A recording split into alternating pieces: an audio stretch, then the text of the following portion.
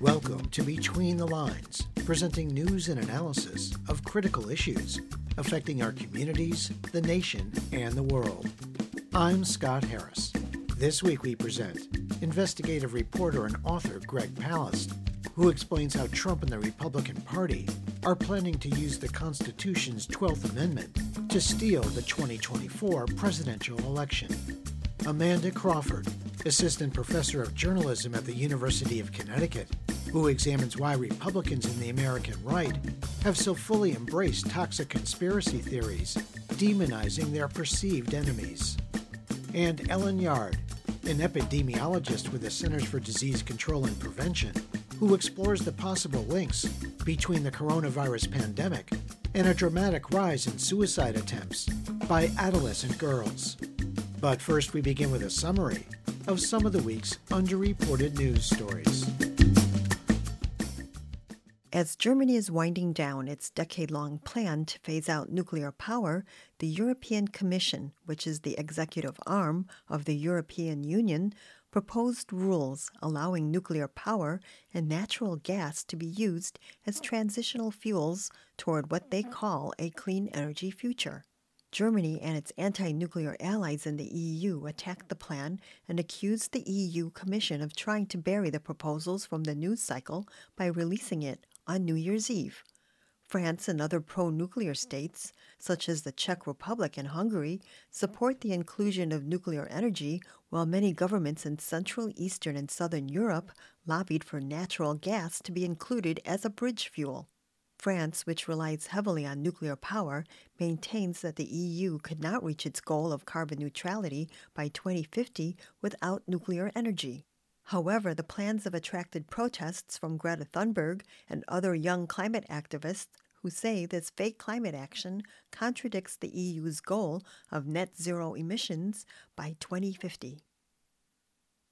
Throughout the pandemic, Amazon has rapidly expanded its delivery network with the aid of taxpayer subsidies.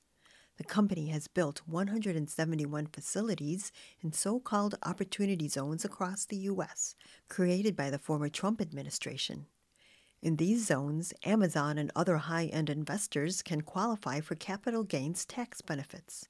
Although the program was created to benefit low-income communities, critics say these funded projects likely would have gone forward without government subsidies, and it's impossible to measure if the program has actually created jobs and affordable housing. Good Jobs First, a policy resource center, estimates that Amazon has received $650 million in Opportunity Zone subsidies in 2021 and $4.2 billion in other benefits through property tax abatements, corporate income tax credits, and even sales tax exemptions on building materials. The Washington Post observed that Amazon is under increased public scrutiny since the e-commerce giant paid no income tax in 2018 on $11.2 billion in profits. During the 2020 presidential campaign, Democrats, including Senator Cory Booker of New Jersey and then-candidate Joe Biden, repeatedly criticized Amazon for not paying its fair share of taxes. When Americans cast ballots in the 2022 midterm election, many of the most important races won't be for office in Washington. Some statewide contests will have the most profound consequences for the future of free and fair elections in America. The races for governor and secretary of state, the chief election official in many places, will determine which officials have control over setting election rules and the post-election certification process. Trump-backed Stop the Steal candidates in Wisconsin, Michigan, and Pennsylvania could gain control over election administration offices in the run-up to the 2024 presidential election. In these swing states, Democratic governors have vetoed Republican attempts to roll back voting rights and efforts to block expanded mail-in voting. These measures could be reversed if extremist GOP candidates win in November. Among the Republican candidates for Michigan's Secretary of State is Trump-endorsed Christina Caramo, who insists Antifa not Trump supporters, were responsible for the deadly January 6th insurrection and coup attempt at the U.S. Capitol. This week's news summary was compiled by Bob Nixon. For Between the Lines, I'm Anna Manzo.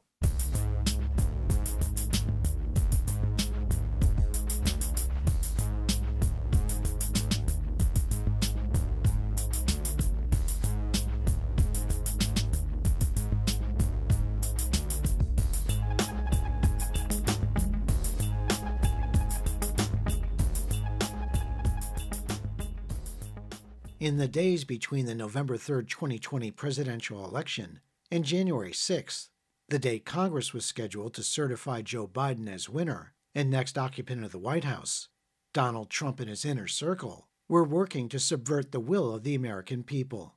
The plot that preceded the pro-Trump violent insurrection at the U.S. Capitol on January 6th involved conservative lawyer and Trump advisor John Eastman, who argued that the Constitution's 12th Amendment gave then Vice President Mike Pence the discretion to decide which states' electoral votes should be counted if there was a dispute. Because GOP legislators had already been primed to make baseless allegations that widespread voter fraud had tainted the election, the plot would have several key states submit competing slates of electors, thereby throwing the election result into dispute.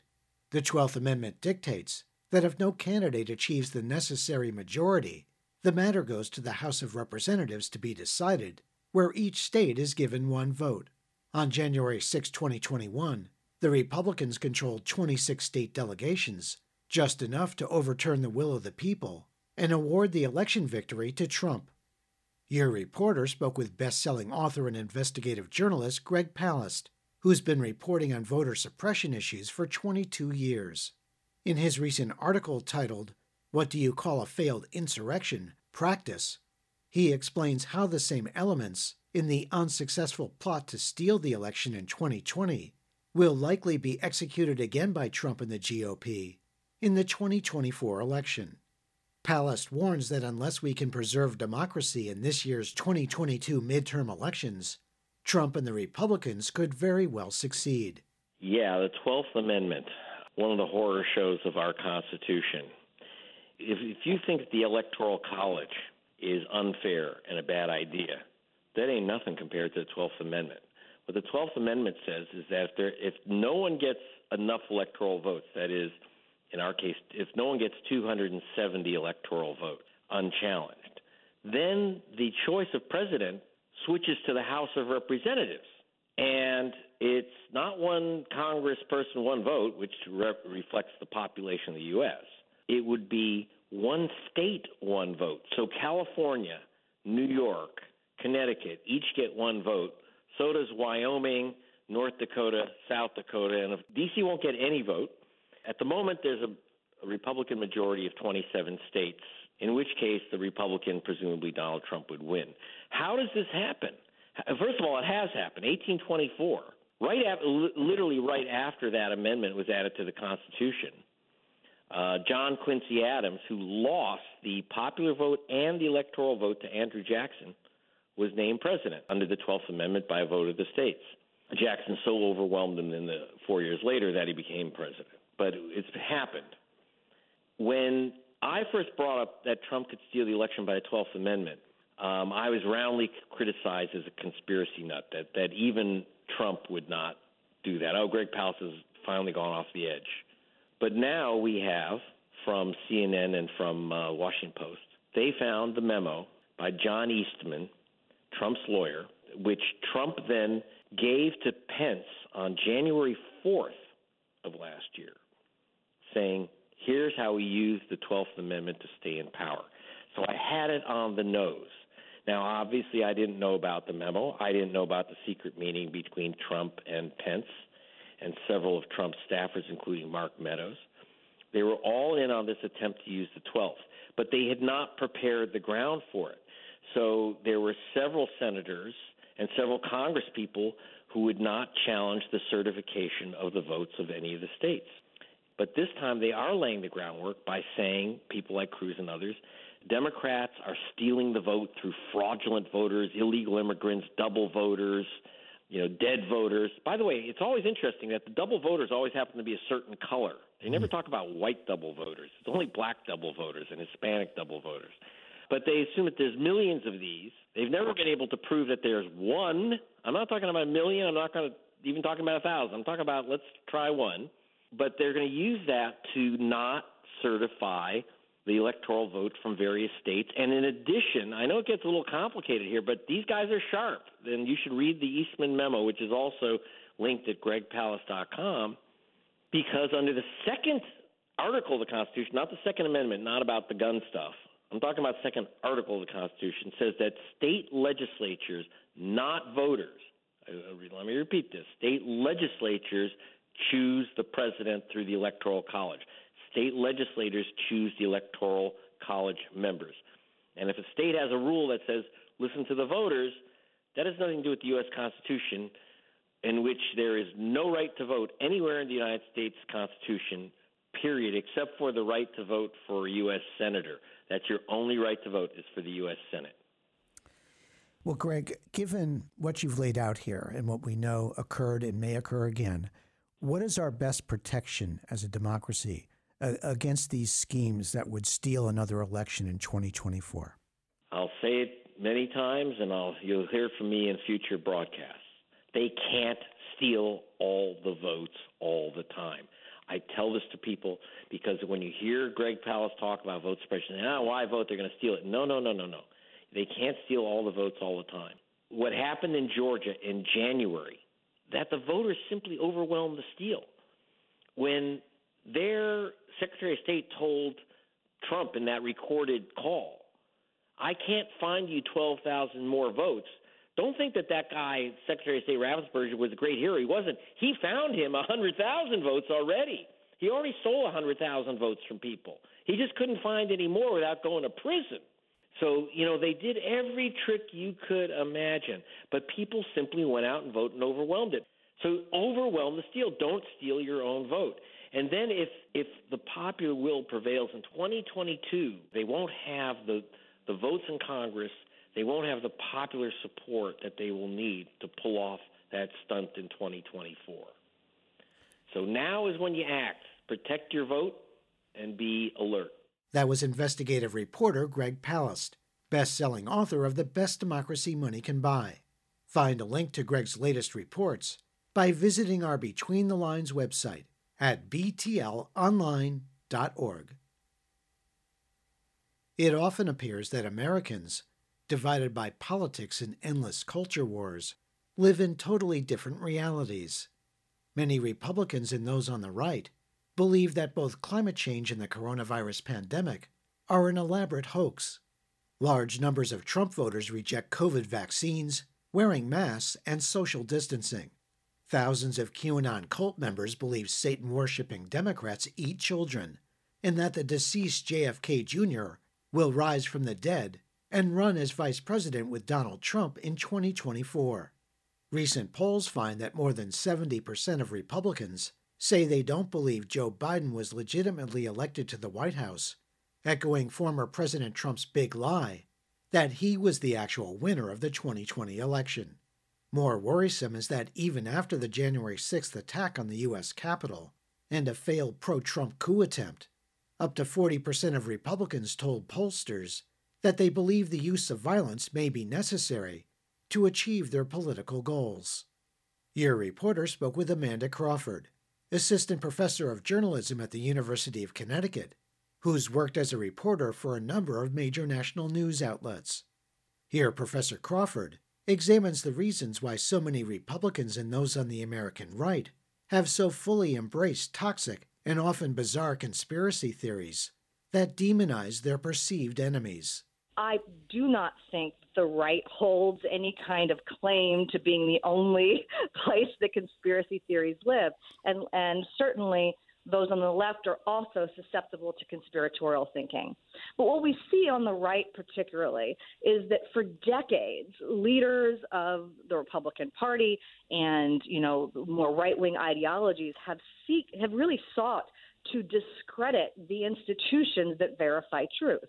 So there's been an attack on the media for decades We definitely can say it goes back, further, but certainly you can look from the Reagan administration onward, the birth of talk radio, the birth of Fox News. We've seen a systematic effort on the right to discredit journalists, to discredit them, to malign them, to say they're not trustworthy and you can't believe anything they're saying. Similarly, we've seen that with academia. You see the right-wing attacks on academics and professors as being liberal and indoctrinating people in liberal ideologies. So once you discredit those institutions that are there to verify truth, then there's no one to be on the other pole, right, to say, believe this person, they're trustworthy. We've seen it with climate change, the discrediting of science, right, for decades. Don't believe what the scientists say. They're not telling the truth. It's all a conspiracy. It's all a lie, right? And that kind of discrediting of media, academia, scientists, that has ramifications. And so after you pump that for so long, people don't trust journalists. So when journalists say there's a mass shooting, they don't believe them. They don't trust scientists. So when scientists say there's a pandemic, they don't believe them.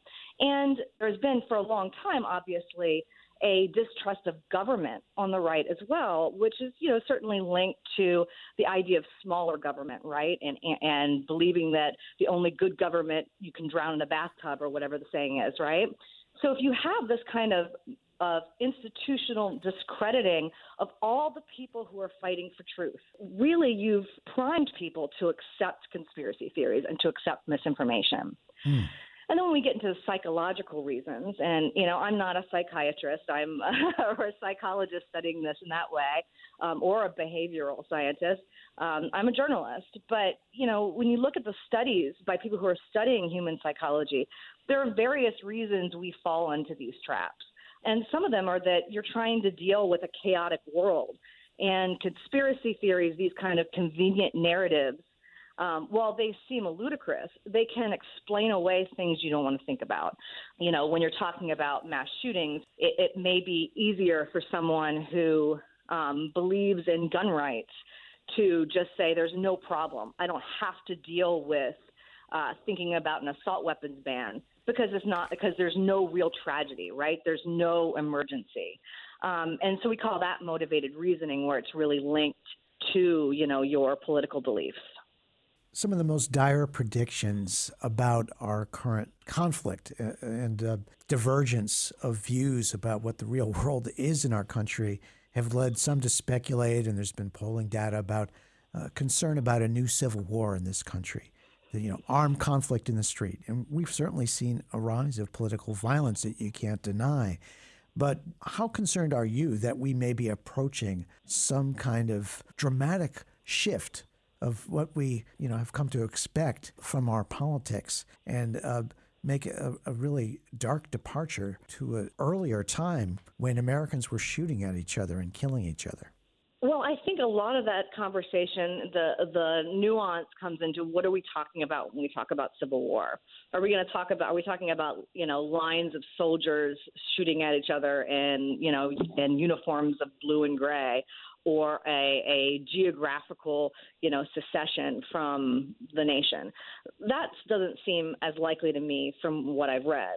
But if we think we think in more modern terms of what that could look like, we could be looking at more incidents of domestic upheaval, like the insurrection, like the attack on the Michigan Capitol, right, and the threats against the governor there. And so I think from the polls that I've seen and the research that I've done, that those kinds of incidences of domestic terrorism connected to political ideology and to misinformation, that seems likely to me. I think the key when we're talking about all these things is what our leaders do. A lot of it is that we have leaders in the Republican Party who are unwilling to distance themselves from the most extreme ideas. And so that'll be our challenge going forward. Can we establish some kind of leadership to tamp this down?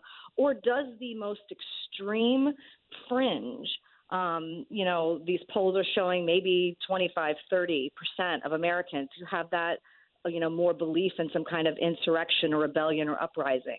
Are they going to get the political support from national party leaders? Are they going to be relegated to being domestic terrorists? But I think that threat, that whether you consider that civil war or not, it may have already arrived. That was Amanda Crawford, Assistant Professor of Journalism at the University of Connecticut. Find links to Professor Crawford's recent articles and related information by visiting our Between the Lines website at btlonline.org.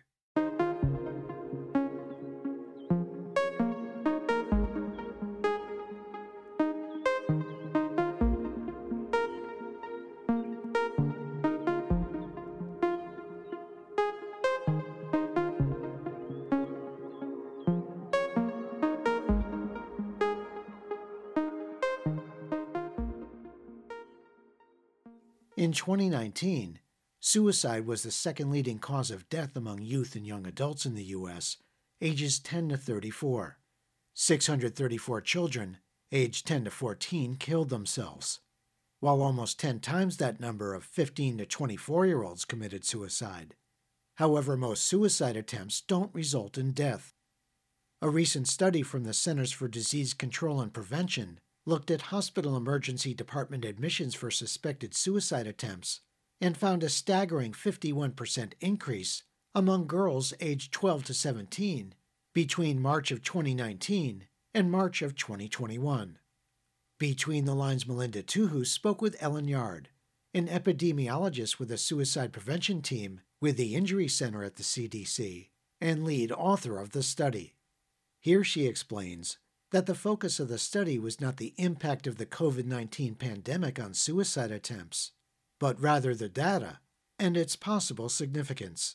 Our study was really just looking at the number of people presenting to the emergency department.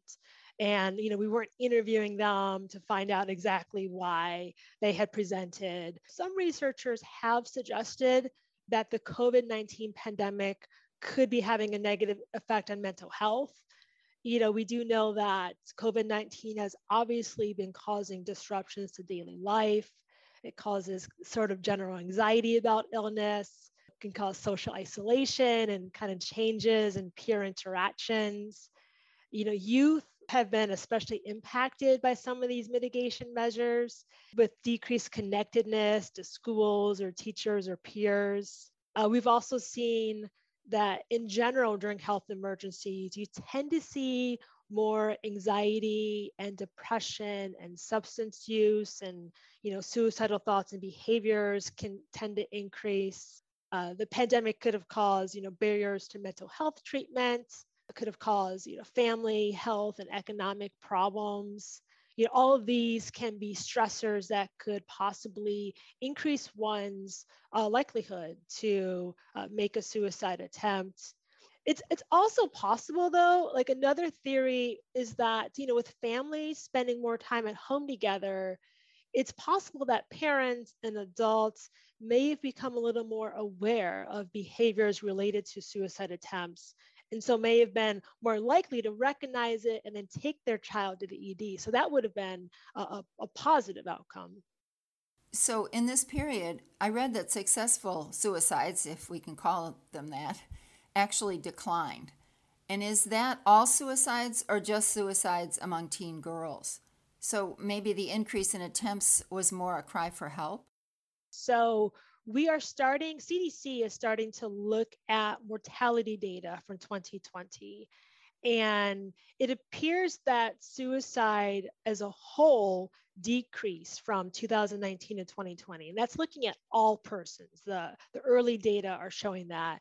But specifically looking at the age group that was in our study for these adolescents and young adults, we did not see any change in suicides, so deaths by suicide from 2019 to 2020. That is kind of a positive thing there, showing that mental distress may have been increasing a bit. And, but fortunately, because people are presenting to the ED and getting treatment and getting care, most persons that attempt suicide do not go on to die by suicide. And this is kind of showing the benefit of presenting to the ER and getting treatment for that. But Dr. Ellen Yard, it remains that the numbers skyrocketed for girls 12 to 17 and not for boys. Even before the COVID-19 pandemic started, we had been seeing higher rates of suicide attempts among adolescent females compared to adolescent males. And we had been seeing, even more concerningly, in addition to having higher rates of ED visits for suicide attempts, they were also increasing at a higher rate. So, we're not sure whether the COVID-19 pandemic accelerated this trend even more, or if these increases would have happened even in the absence of COVID-19. But, really the fact that, we found that young females are, really kind of experiencing more severe distress. And we think it just underscores the need for kind of increased attention to suicide prevention overall, and then particularly for this population. Your study didn't mention the negative impact of social media specifically on preteen and teen girls. Do you think that's a big issue?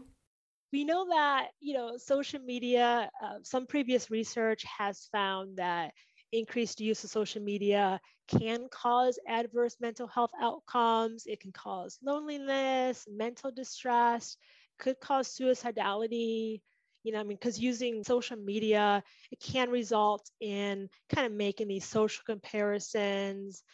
You can have negative interactions with other users. There can be cyberbullying. Social media can also sometimes normalize or promote self-harm behavior, which we absolutely don't want.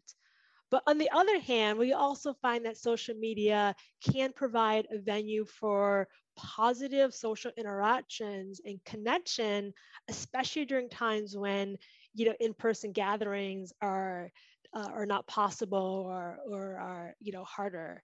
So, there's really two sides of the coin there. That was Ellen Yard, an epidemiologist with the suicide prevention team at the Centers for Disease Control and Prevention. If you or someone you know is in crisis, call the National Suicide Prevention Lifeline at 800-273-TALK. That's 1-800-273-8255. Learn more about the CDC study on youth suicide by visiting our Between the Lines website at btlonline.org.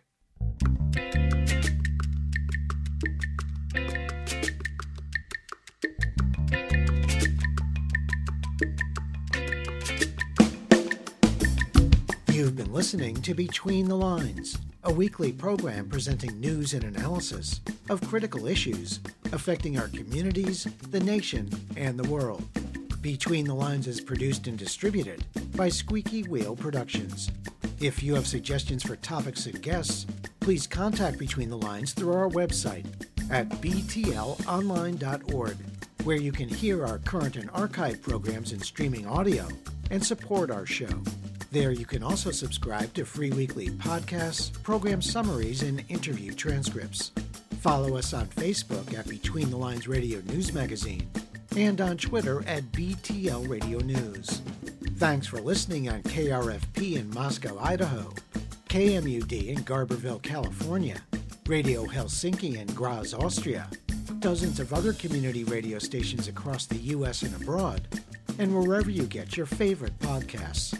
Our theme music was written by Richard Hill and performed by Mikata. This week's program was produced by Susan Bramhall, Mary Hunt, Anna Manzo, Bob Nixon, Melinda Tuhus, and Jeff Yates. For Between the Lines, I'm Scott Harris.